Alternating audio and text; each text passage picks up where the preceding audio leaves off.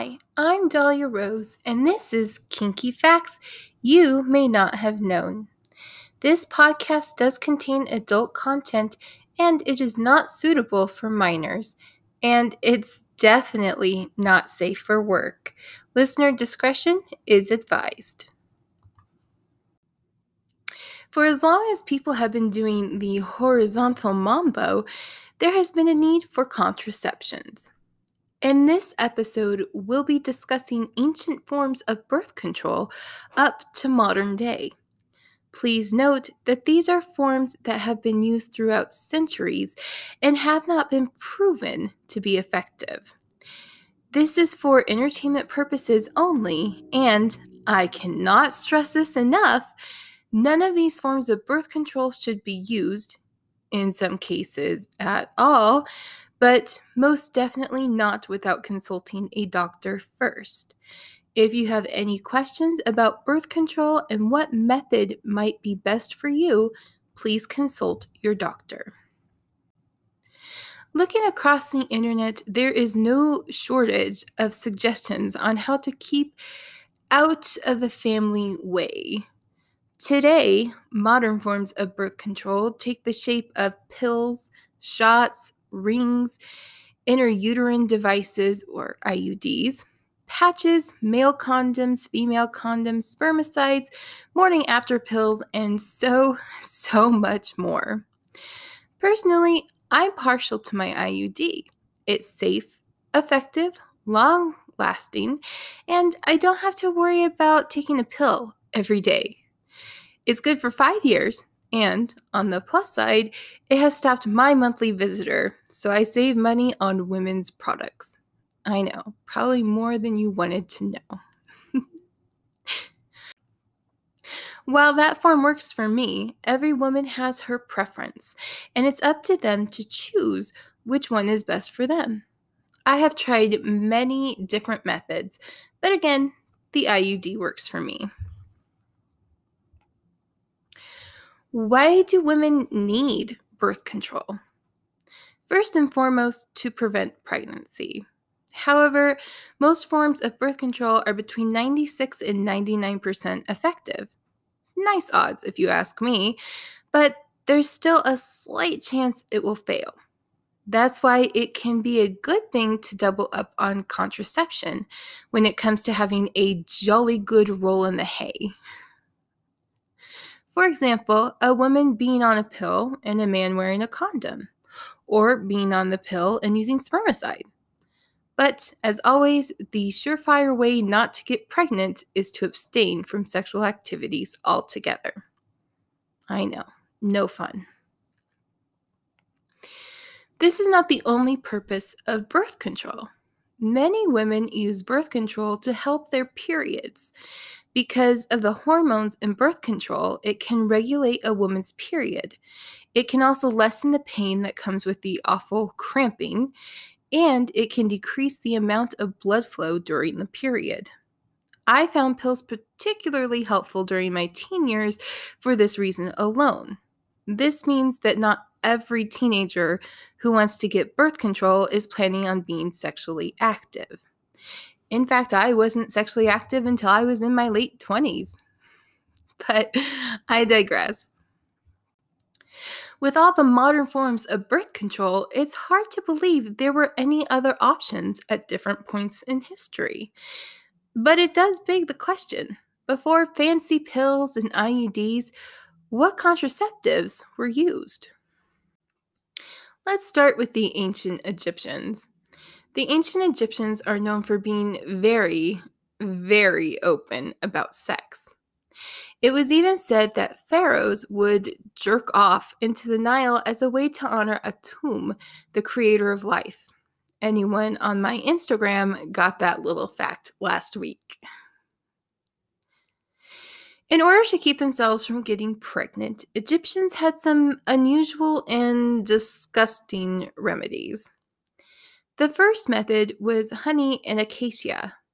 Honey, acacia fruit, and acacia leaves acted as a natural spermicide. The honey and acacia fruit would be mixed, then lint or cotton would be soaked in the mixture. Once it was nice and soaked, the lint or cotton would be inserted into the vagina before sex.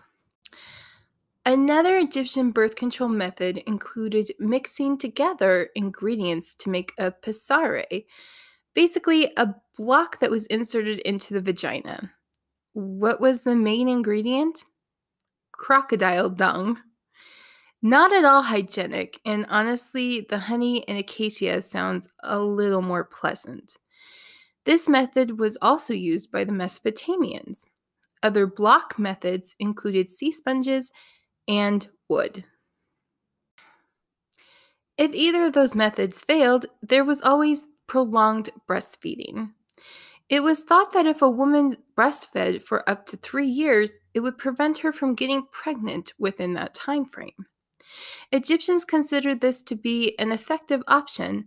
However, according to Planned Parenthood, breastfeeding a child will only help to prevent pregnancy for up to 6 months. The Egyptians, Assyrians, Greeks, and Chinese had another deadly option for preventing pregnancy. These civilizations would use heavy metals like mercury, lead, and arsenic. Often one or a combination of these metals would be drunk, which happened to be an effective birth control. However, consuming these metals would lead to kidney and lung failure as well as brain damage.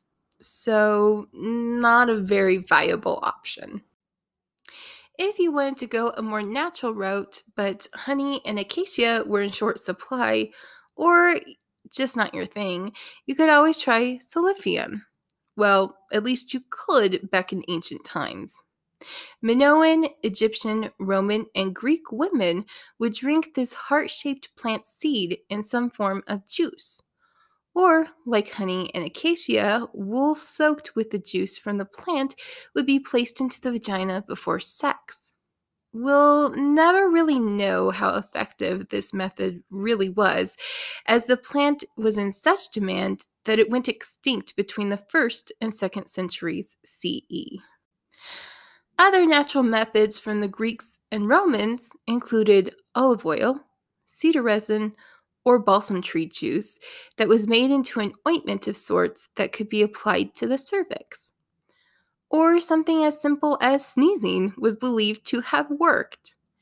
An ancient Greek gynecologist, and I use that term loosely, suggested that a woman, quote, must hold her breath and draw herself away a little so the seed may not be hurled too deep into the cavity of the uterus.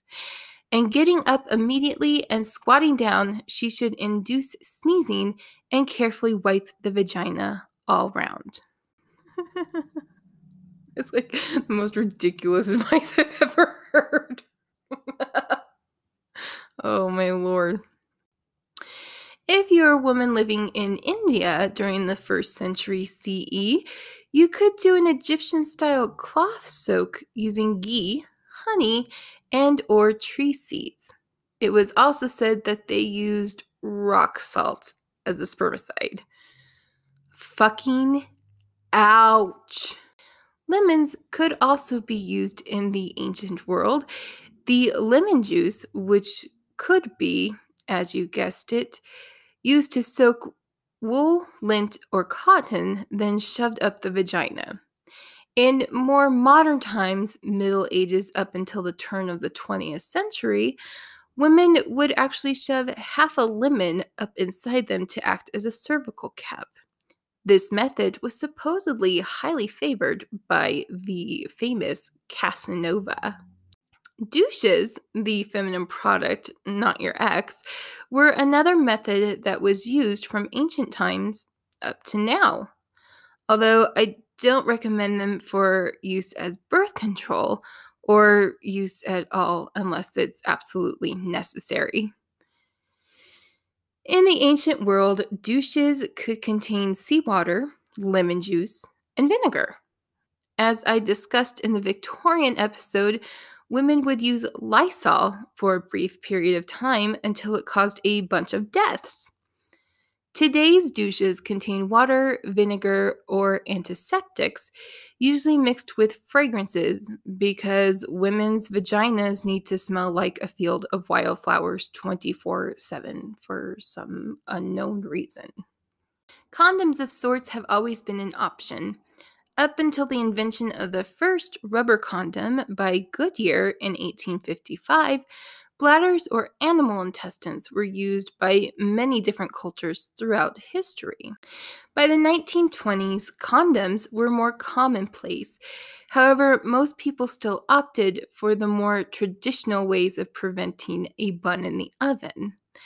During World War II, the military made it a point to promote the use of condoms to military personnel, encouraging them to practice safe sex, more in an effort to prevent them from catching STDs or STIs, which might cause them to be discharged, as it did in World War I before penicillin was discovered.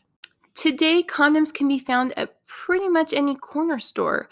As we know, they are a great way to protect ourselves not only from pregnancy, but from any sexually transmitted diseases. If condoms aren't in your budget, usually, here in the United States, a person can stop by any Planned Parenthood and grab some for free. So there's really no excuse not to wear one. In the 1950s, researchers developed the first birth control pill, which was approved by the FDA in 1960.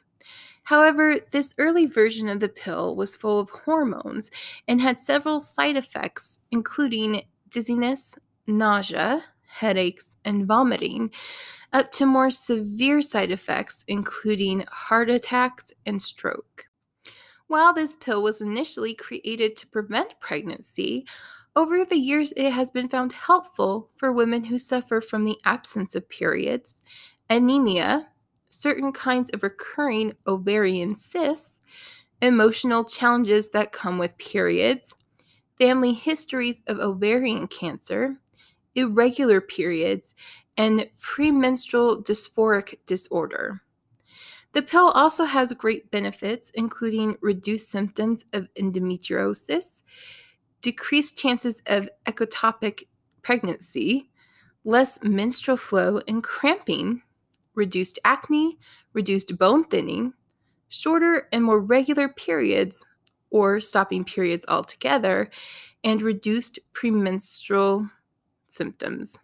There are also other modern day methods that I previously mentioned: rings, sponges, diaphragms, IUDs, patches, shots, and so much more.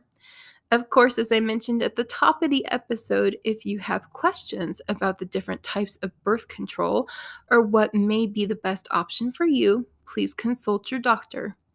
Another option is to see a professional at Planned Parenthood, which I've used in the past to get my birth control pills.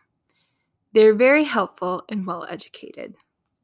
Whatever you choose, please stay safe and stay educated. This has been Kinky Facts You May Not Have Known with Dahlia Rose. If you'd like more kinky facts, please feel free to follow me on Instagram or TikTok at Kinky Facts Podcast. That's all one word. To contact me with kinky facts suggestions, please email me at kinkyfactspodcast@gmail.com. If you liked my podcast, please subscribe to be informed of new weekly episodes, and reviews are also helpful. Thank you for joining me, and I hope you'll come back soon.